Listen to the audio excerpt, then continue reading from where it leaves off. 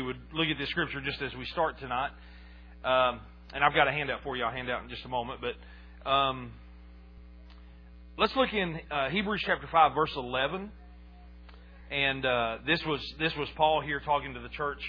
And he said this. He says, of whom we have many things to say and hard to be uttered, seeing that you are dull of hearing. For when for the time that you ought to be teachers, you have need that one teach you again what be the first principles of the oracles of God, and are becoming such as have need of milk and not of strong meat. And then this verse is the one that jumped out at me, verse 13. It says, for everyone that useth milk is unskillful in the word of righteousness, for he is a babe. And I remember when I read that passage sometime back, that phrase where it said that they're unskilled in the word of righteousness just jumped off the page at me. And what the Holy Spirit spoke to me was this: if you can be unskilled in the word of righteousness, that means you can also be skilled in it. And if just because they said that, he said that he said you should be instructors yourself, but you're still babes. You're still having somebody to teach you these things. So it got me thinking, and you remember we've been through this. Well, I guess it's been a couple months now, but we started asking questions like what does it mean to be saved? Like if you were to just go ask somebody on the street, what does it mean to be a Christian? What does it mean when you think of the term, I'm saved? What does that mean for you? And most people would have, and still would, for the majority of people, their answer would probably be something very generic like, well, I'm on my way to heaven. Well, that's a true statement. Thank God for that. If that's all there was to salvation, that would be enough to rejoice about. But we know that there's so much more to salvation than just getting our ticket punched to heaven, so to speak. And unfortunately, most of the church body as a whole, we miss out on so much because we're just, well, for a better term, probably I can say a nice way to say it was just say we miss out on so much just because we're ignorant. We just don't know. Whether we've never been taught or whether we just haven't taken the time to study it. But there's so much more to salvation than just being saved. So for a couple of weeks we looked at that. We looked at we looked at what it meant to be saved. What does that word mean, and how does that look? We looked at things like why the virgin birth is important. We looked at things like the cross. We just finished 3 or 4 weeks talking about the cross and what happened from the cross to the throne, and and just it's very interesting stuff. I find it interesting anyway, and I know that the discussion we had last week was very interesting, and a lot of people have said that they never heard some of those things taught. And, so if we don't know it, then, man, how are we going to take advantage of it? And how are we going to walk in these things? So tonight, I want to talk to you about, and we'll probably this week and probably next week, I don't know how far this will go, but I want to talk to you tonight about righteousness. So let me ask this question. And you guys know I won't embarrass you, or I won't, necessarily correct you, but if you give it wrong answers, don't worry about that. But when you think of righteousness, what do you think of? Anybody? Just right off. If somebody were to ask you, what does it mean to be righteous? Christ in me. Okay, good. Glory. Right standing with God. Good. All right. Precious. All right. Paul? The ability to go in the presence of God. That's good. Good. I mean, all those are right. I mean, that's good. Now, let me ask you this. And how are we, how do you become righteous? By accepting Jesus as His righteousness. That's good. Are you righteous even when you sin? Yep. And let me I'll throw this out there. We're going to look at most of these things, but why are you still righteous when you sin? Why is that? Because some people, if you walked in most churches and asked them the question, how many righteous people do we have in here? Most people probably wouldn't raise their hand. Because they would think, well, man, you don't know what I did, last week. You don't know what I did last night, But why is it that even if you do sin, you're still righteous. Why is that, Paul? That's right. Good. Miss Betty?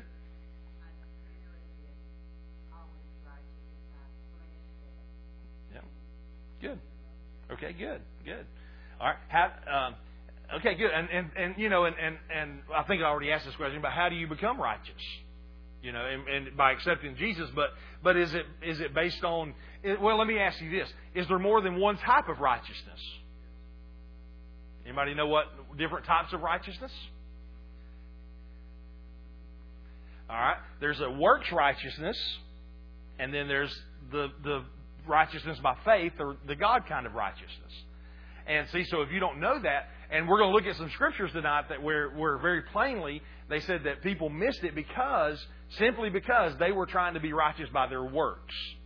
You know, they were trying to do something to become righteous. So y'all did good. I'm proud of y'all. Y'all studied your Bibles. I'm proud of you. All right. So I got a handout here, Stephen. If you don't mind to help me, sir, I appreciate that. So I've got one in my thing there. I'm sorry. All right. So let's open up to. Well, I'll wait till you get your handout there. I've tried to condense this as much as I could for the sake of, so I wouldn't have to give you 3 or 4 papers.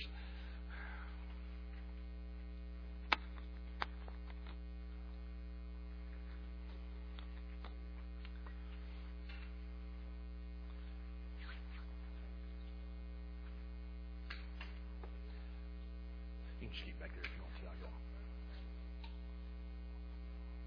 All right, so righteousness. What is righteousness? Let's look, and I love the first definition I put here. And I can't remember really, to be honest with you, who I heard say this. I think it maybe in Jim Richards, or I can't remember who I heard say this one time. But I've always loved this definition of righteousness, and it's this: the ability to stand in the presence of the Father without the sense of guilt or inferiority, as if sin never existed. Man, that's powerful.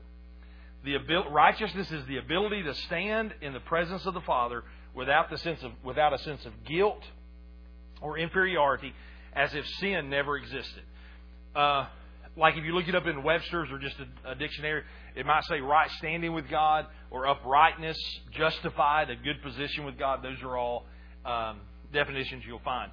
2 Corinthians 5:21 is probably the scripture that everybody knows about this. And it says this, the King James, 2 Corinthians 5:21 there, says, For he, talking about God, hath made Him, Jesus, to be sin for us, who knew no sin, that we might be made the righteousness of God in Him. Now, I went ahead and put the Amplified and Message down there, because these are important. The Amplified says, For our sake He made Christ virtually to be sin, who knew no sin, so that in and through Him we might become endued with, viewed as being in, and examples of the righteousness of God, what we ought to be, approved and acceptable, and in right relationship with Him by His goodness. Amen. That's good. And then the Message translation puts it this way. The Message translation says, God put on Him the wrong who never did anything wrong, so we could be put right with God. You know, so the first thing we have to understand about righteousness is this, and many of you said this in the different answers. The first thing you have to understand about righteousness is it's not anything that you do. Righteousness is all about what Jesus did on the cross for us. God put sin on Him so that you and I could be made righteous. Being that God made us righteous, that means there's nothing we can do to undo that righteousness. Now, that doesn't mean that we can't act unrighteous. But even when you act unrighteous, and we'll see this scripture later on tonight, even when you act unrighteous, it doesn't say you have to become righteous again. You know, and you'll see this. So our understanding of righteousness is a mindset that we have to get into, to where we understand that in God's eyes, when God sees us, He sees us as righteous. Because, I think Miss Betty said it, or Paul, somebody, because the reality is our spirit man is perfect. Our spirit man is totally righteous. Our flesh, now we can do some crazy things in our flesh. And we can let the flesh do some unrighteous things and act unrighteously and say some unrighteous things at times. We shouldn't, but we allow that to do that, the flesh to do that. But our spirit man on the inside of us, the real you, now we've seen that the last, 3 or 4 times we've looked at that we, first and foremost, we are a spirit being. And our spirit man is what is recreated at the new birth, and we are perfect. Our spirit man, the Bible says, we are perfect, we're complete in Him. We are as righteous, you are as righteous the moment you get saved as you will ever be. I mean, you can't grow in righteousness. Now, you can grow in a lot of things. You can grow in faith. You can even become more holy. You can become more sanctified, in your actions. But one thing you can never become more of is you'll never be more righteous than you were the moment you accepted Jesus Christ as your Savior. Now, your actions, that's something totally different. But as far as your righteousness, your right standing with God, you are righteous. Period. Amen. Now, the book of Romans really goes in depth in this, and really the whole book of Romans, man, we could study that whole book, and it just has so much to say. And I listed about four different passages here that I want to look at. So let's look in Romans 3, and we'll just start in verse 20. And I want to read these. We'll read it from the from the King James first, and then Ginger, I'm probably going to read these from the Message as well. So Romans chapter 3, verse 20. Now, some of this is going to be kind of technical, so to speak. So you got to put your thinking hats on, okay? So listen to what he said. He said, "Therefore, this is Romans 3:20. Therefore, by the deeds of the law, there shall no flesh be justified in his sight. For by the law is the knowledge of sin. But now the righteousness of God without the law is manifested, being witnessed by the law and the prophets." Now let me just stop and say this. Sometimes we forget this. When Paul was teaching these things, really the whole New Testament, when he was penning and writing these letters to these churches, this was revolutionary. I mean, they had never heard stuff like this before. You have to remember, their whole life had been about the law. Their whole life had been about sacrifices. Their whole life had been about works. Their whole life had been about, trying to perform to be righteous and trying to keep every one of the laws. When Jesus came, He introduced this new, the new covenant, the new way of the things were going to be, and He said, no longer is it going to be by the law, but it's going to be by grace. So this was like, we read this so casually and we don't think much about it, but this was a total life change. It would almost be the difference from, gosh, I don't even know how to relate. I don't even know. It'd be the difference of say we had never had an automobile, and we walked everywhere we went, and all of a sudden somebody showed up with a carload of cars, a truckload of cars, and said, now we're not walking anymore, we're riding everywhere. Totally different. It's radical in how we receive everything. That probably wasn't a good illustration, but it was just something totally different than they had ever experienced before. So when they were experiencing this, when they were reading this, this was like, this was mind blowing to them. So Paul, he goes on in verse 22. He goes on to say this: even the righteousness of God, which is by faith of Jesus Christ unto all and upon all them that believe.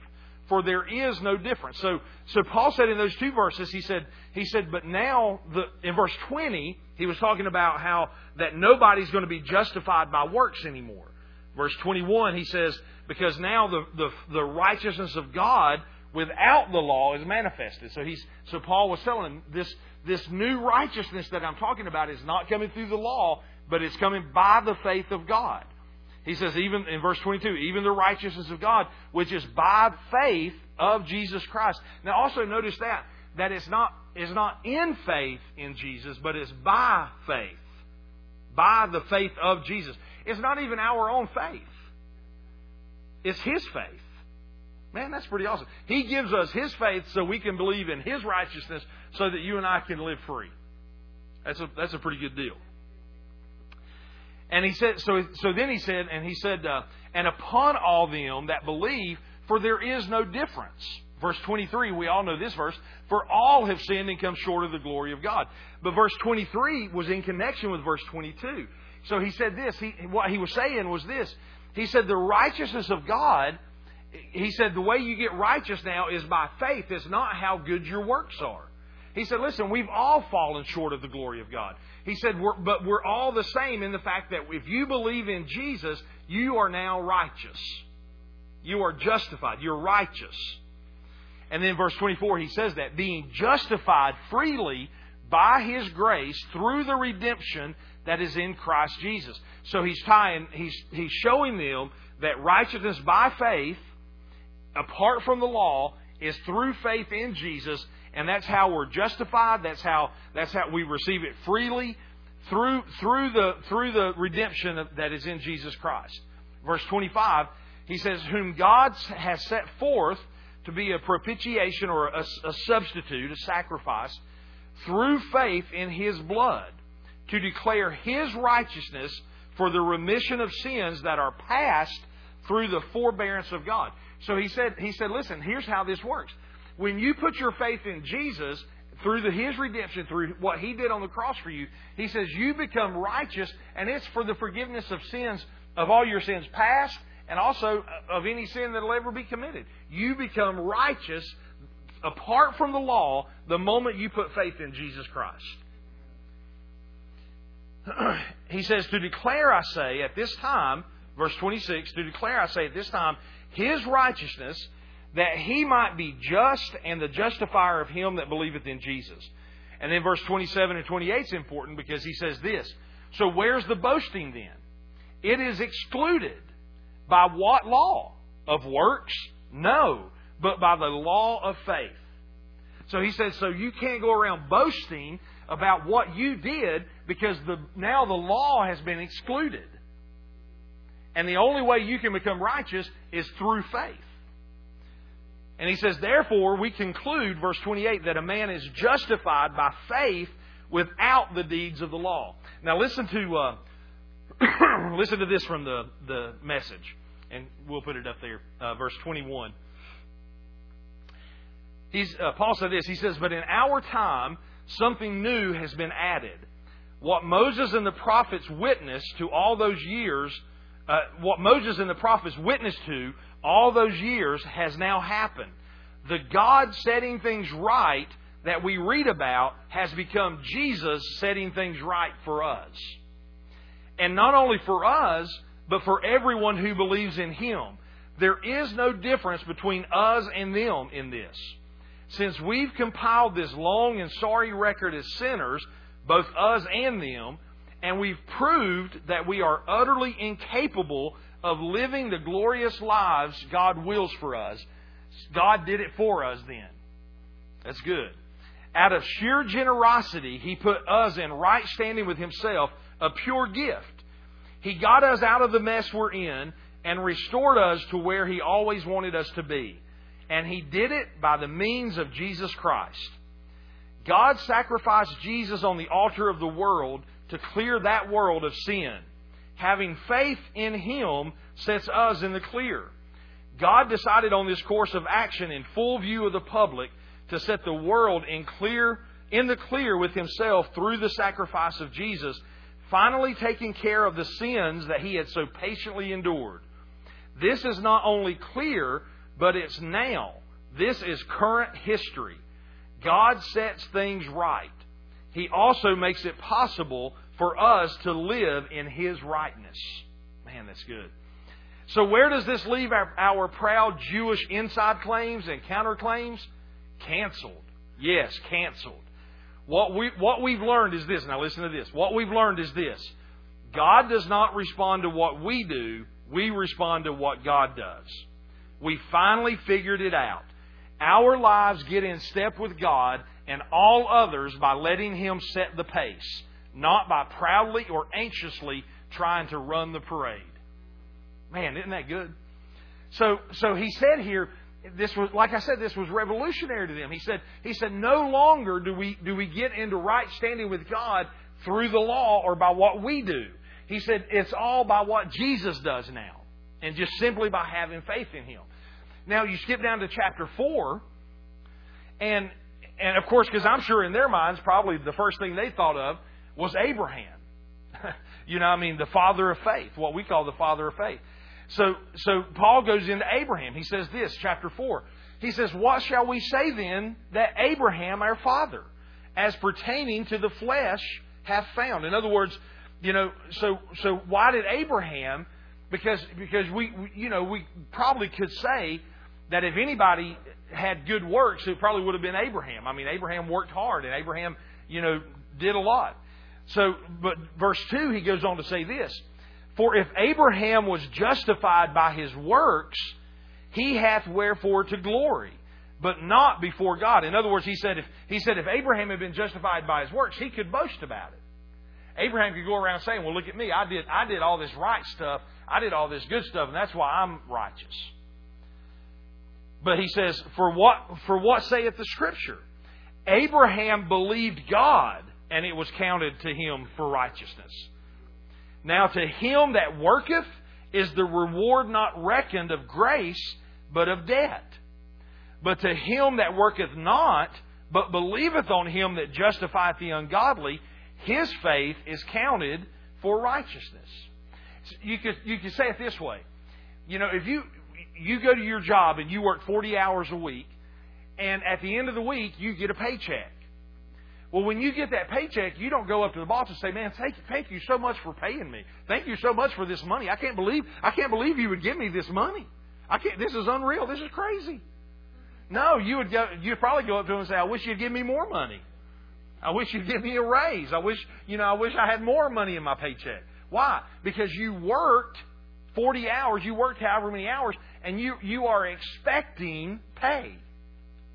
But here he said this. He said, "Listen, Abraham." He said, Abraham was not counted righteous because he worked. He said, it's said in the Scripture that Abraham believed God and it was counted to righteousness.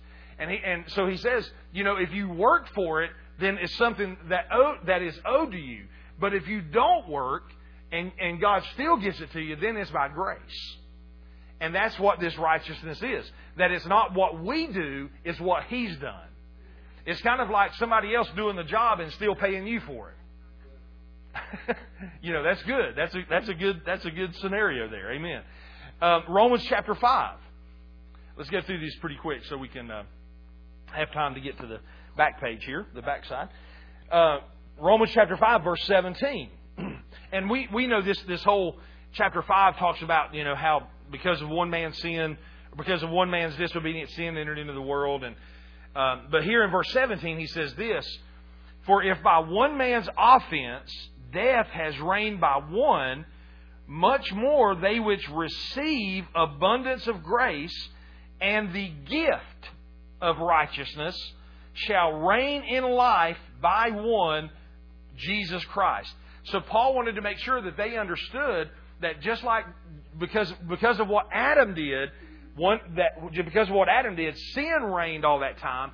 He said now because of what Jesus did, this free gift of righteousness flows just like sin did when Adam missed the mark. Now that Jesus obeyed, Adam disobeyed, and sin flowed. Jesus obeyed, and because of that, it offered us the free gift of righteousness. So righteousness is a gift. It's not something that we do. You don't work for a gift. At the end of the week, on your paycheck's not a gift. Amen. It's owed you. Now, if they give you a bonus or give you a gift on top of your paycheck, that's different. But here what he's saying is this, that we don't work to become righteous, but it is the gift of the obedience of Jesus Christ. Amen. Now turn to Romans chapter 10. And actually, we'll start in chapter 9, verse 30. I didn't put that down there, but Romans chapter 9, verse 30. And I know I'm giving you a lot of scriptures here, but we're building the case here for righteousness. Romans chapter 9, verse 30 says this, "What shall we say then? That the Gentiles," now that word Gentiles is a word for like what we would, for us today, it would be like a non-believer. I mean, a Gentile is not part of Israel. It's their, everybody thought the Gentiles were an excluded class. They didn't get included in things. So Paul's getting ready to really, he's getting ready to really smack the Jewish people in the head here and in the face, because listen to what he said. He says, "What shall we say then? That the Gentiles, which followed not after righteousness, they have now attained to righteousness, even the righteousness which is of faith. But Israel, which followed after the law of righteousness, hath not attained to the law of righteousness. Wherefore, or how come? Because Israel sought it not by faith, but as it is written, by the works of the law.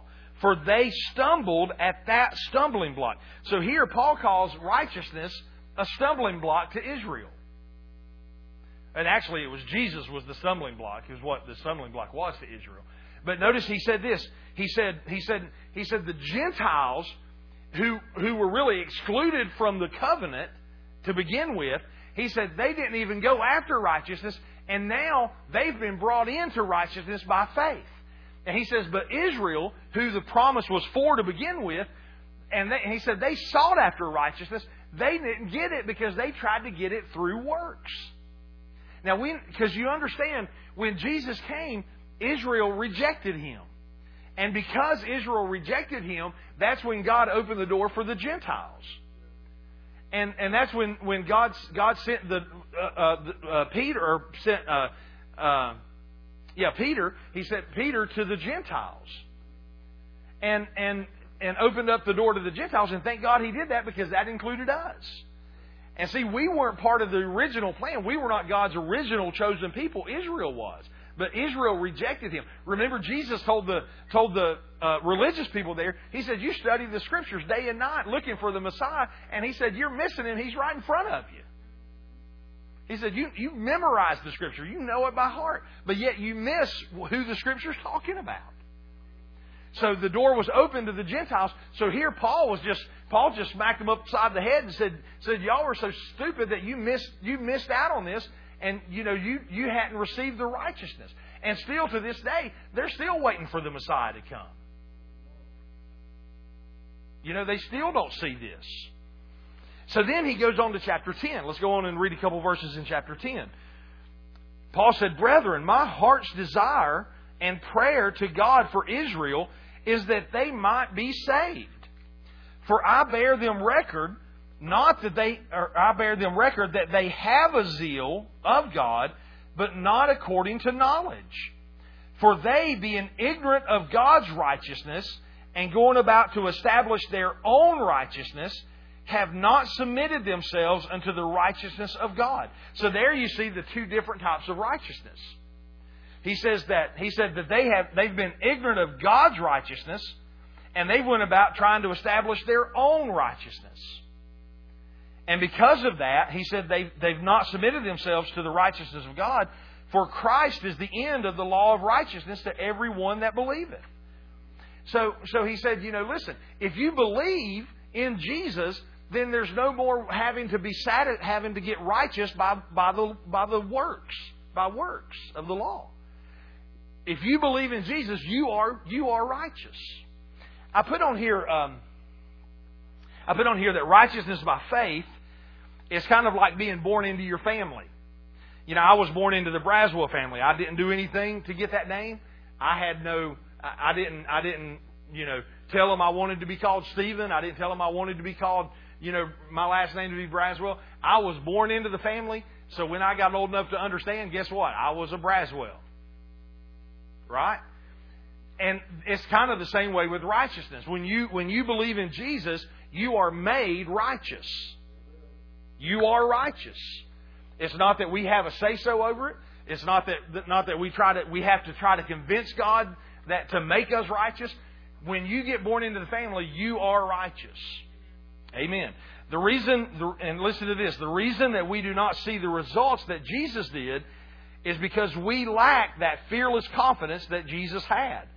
It came out of His understanding of who He was in relationship to the Father. We have that same relationship today if we would only act on it. Amen. So how do we act on that? Let's look at this here in the closing minutes here. So how do we act on it? It is vital that our knowledge be correct concerning the Word of God, or we will act and respond wrong. Turn to Isaiah chapter 61. Isaiah chapter 61. This is that great chapter where when Jesus went into the temple and opened up and started reading, he opened up the scroll and read from this chapter here. But I just want to look down at verse number 10, just for the sake of tonight. Verse number 10 says this, Isaiah 61:10. He says, I will greatly rejoice in the Lord. My soul shall be joyful in my God. Now listen to these next couple statements. For He hath clothed me with the garments of salvation. He has covered me with the robe of righteousness. As a bridegroom decketh himself with ornaments, and as a bride adorneth herself with her jewels.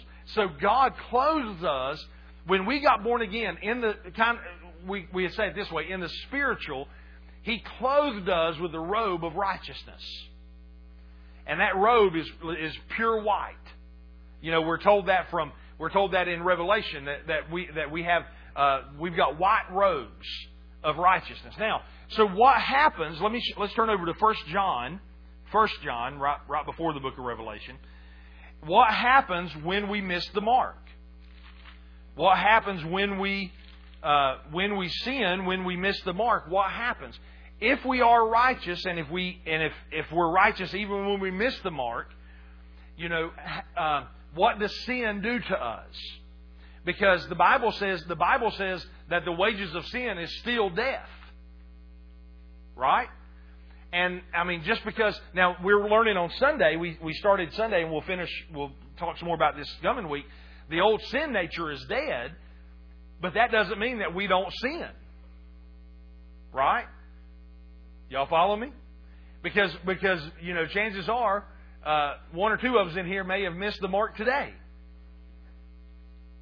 You know, maybe or maybe not. I don't know. Y'all may have it down pat. But if you did miss the mark, what happened? What happens when we miss the mark?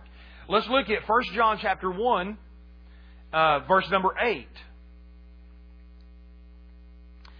John said this. He said, if we say that we have no sin, we deceive ourselves, and the truth is not in us.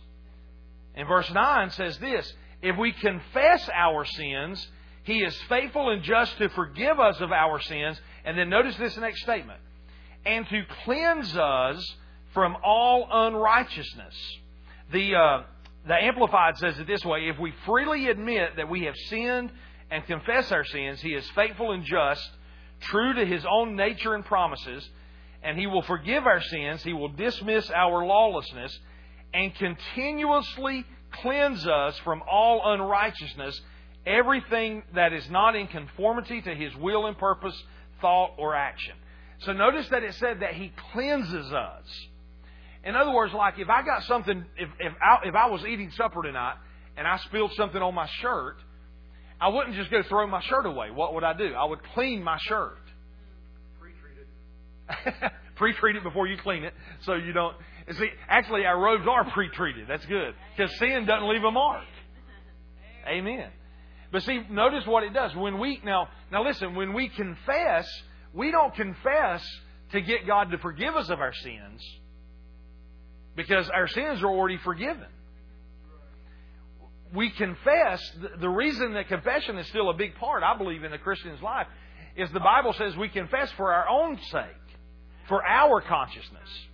Because if we have a sin consciousness, if we think that we're in sin and we're constantly in sin, we're not going to go before God boldly. But when we confess our sin, what happens? The water of the Word washes over us and cleanses us, and it washes away every trace of sin, every trace of unrighteousness, and that robe is still as righteous as it was the day that you got born again. So it's not that we become. It's not when we sin that we have to keep asking for forgiveness to get righteous again, or become righteous again. But it's that we confess and we change our mind, we renew our mind, and we repent so that our own mind and our own consciousness will be clean to where we can go before God boldly. Amen. So sin stains your robe, but it doesn't destroy it. It cleanses it. It does not redeem us again. Redemption was the Bible says He died for sin one time. Once and for all, He died for sin. Now here's the key. Here's something that you have to understand. We don't always feel righteous, but we have to remember that we were made righteous by faith, not by feelings or not by works. Because how many of you know that you might wake up in the morning and not feel saved, not feel righteous, not feel holy, but you are. Just because you don't feel it doesn't mean that you're not. That's what Smith Wigglesworth said, that he coined that phrase. He said, or I guess he's the first one that said, I've read it in his books, but he said, I'm not moved by what I feel. I'm not moved by what I see. I'm moved only by what the Word of God says. Amen. And by what I believe about the Word. Amen. So it's through our confession of sin to God that we're cleansed of the stains the stains that sin puts on our robes. Now listen, if we're not careful, we will try to become righteous by doing something instead of receiving it by faith. What was given to us as a free gift, we will try to maintain by our own self-righteousness. So we have to understand that righteousness is a gift and that it's not by works. And, to be honest with you, it takes a lot of mind renewing. It takes a lot of mind renewing to get our mind wrapped around the fact that God made us righteous, and regardless of how we act, in His eyes, we are still righteous. It's the picture that we put up every Sunday morning of that cat looking in the mirror and seeing that lion in the mirror. Because we have to renew our mind to the fact that we're not just who we see in the natural. Our spirit man is perfect. Our spirit man is complete. The Bible says that we're God's masterpiece. I don't know how many of you look in the mirror and say, "Man, I am a masterpiece." One time you may have said that, but sometimes, we look in there and say, "Boy, that masterpiece has got a few stains on it right now." Is drooped a little bit and sagged a little bit, but in God's eyes, in the natural, in the spirit, we are His masterpiece. And then see, it's up to you and I. It's up to us to get our flesh in line with our spirit.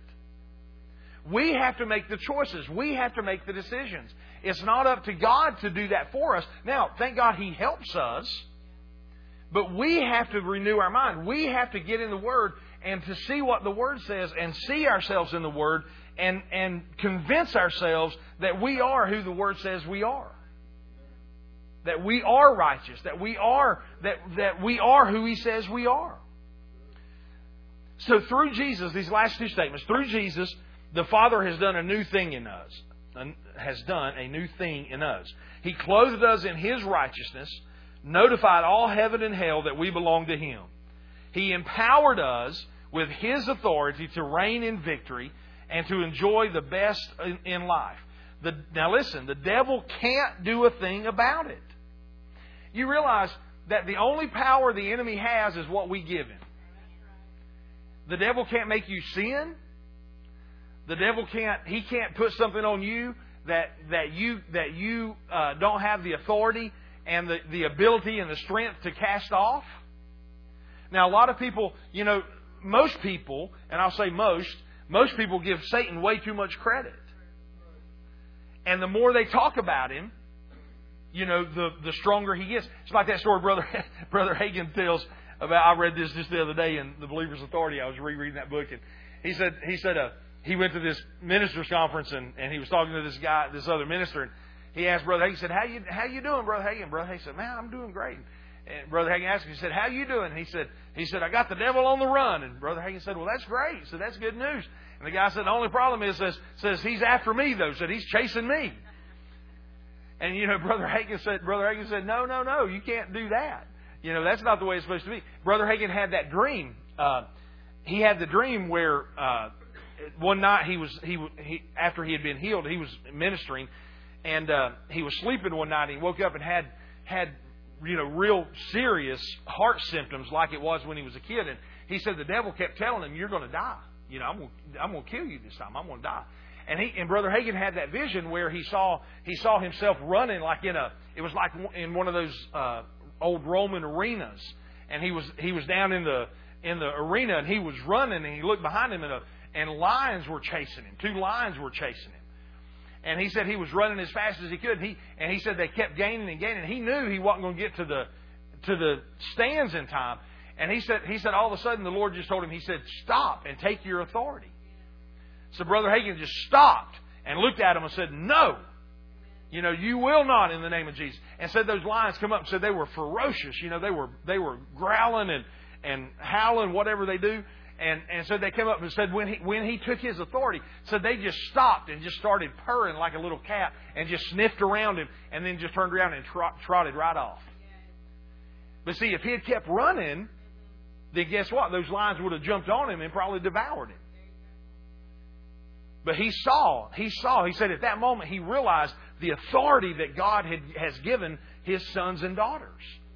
And it's because He's made us righteous. He's given us authority. The Bible says He's handed us the keys to death, hell, and the grave. Jesus came out of hell with them. He said, I've got the keys to death, hell, and grave. Death, hell, and the grave. Now you go in that authority. And see, when you have the key to something, you can get in and out of it as much as you want to. I can give you my keys, and I can give you this key right here, and I can give that to you and say, now you can go drive my car off, out there. But guess what? You can fit this in every car out in the parking lot, but this key ain't going to do you no good. You know why? Because my truck's at home. My truck's not in the parking lot. Now, if you get to my house, you can get into my truck and drive off. But you know what? If you don't understand what key you have, you're not going to be able to drive off. But you see, if you understand the keys that God's given us, if you understand the authority He's given us, if you understand that you are righteous right now. You say, well, Pastor, what good does that do? What good that does is that it helps you overcome sin. It helps you overcome temptation. It helps you overcome the battles in life. You can stand up and say, I am the righteousness of God in Christ. Amen. So it's an honor to wear this robe. So let's never forget who we are in Him and the power that we possess. So remember that we are made righteous by faith in Jesus and what He did on the cross. It has nothing to do with you or your works. We're righteous because He made us righteous. Now, if we do unrighteous things and we act unrighteous, that doesn't change the fact that we are righteous. God doesn't want any of us to do unrighteous things. But when if we do, we have a way of cleansing our robe of righteousness. And it's by repentance. It's by agreeing with God that what He says in His Word versus what we're doing. But now listen, these are awesome things. These are awesome things to understand because it's not, if it was up to us to stay righteous or up to us to become righteous or up to us to make sure that we stay righteous enough to get into heaven, well, we'd be in a world of hurt. Because even as He said there, we read that scripture where He said we've all sinned, we've all made a mess out of it. And you know what? And a lot of people still continue to walk in those things. But we don't have to. Why? Because you are the righteousness of God. He made you righteous. Not by your own works, but because He made you righteous. Amen? Amen. All right. Any questions? Did I confuse you with anything? Good? Everybody good? Amen. Aren't you glad you're righteous tonight? Amen. Aren't you glad that we know that it's not because of our works, but it's because of what He did. It's a gift. Now listen, and let me just say this too. You realize that really the gospel, when we talk about the gospel, a lot of times we talk about the gospel as the good, and it is the good news. And a lot of times we think the gospel is about salvation. But you know, even the patriarchs of old had the vision of going to heaven. You know, they talked about a heavenly home, just like we talk about a heavenly home. So the gospel is not necessarily about just salvation, going to heaven.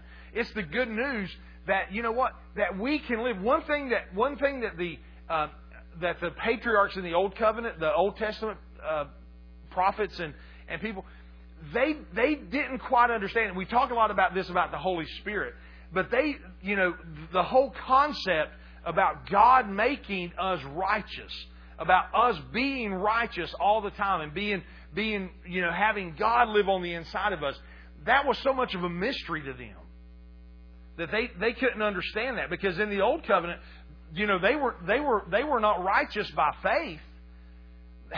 The only way they could be back in right standing with God was through sacrifice.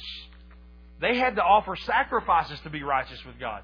And now here, they were prophesying about a time, Isaiah, talking about how God would clothe us with a robe of righteousness.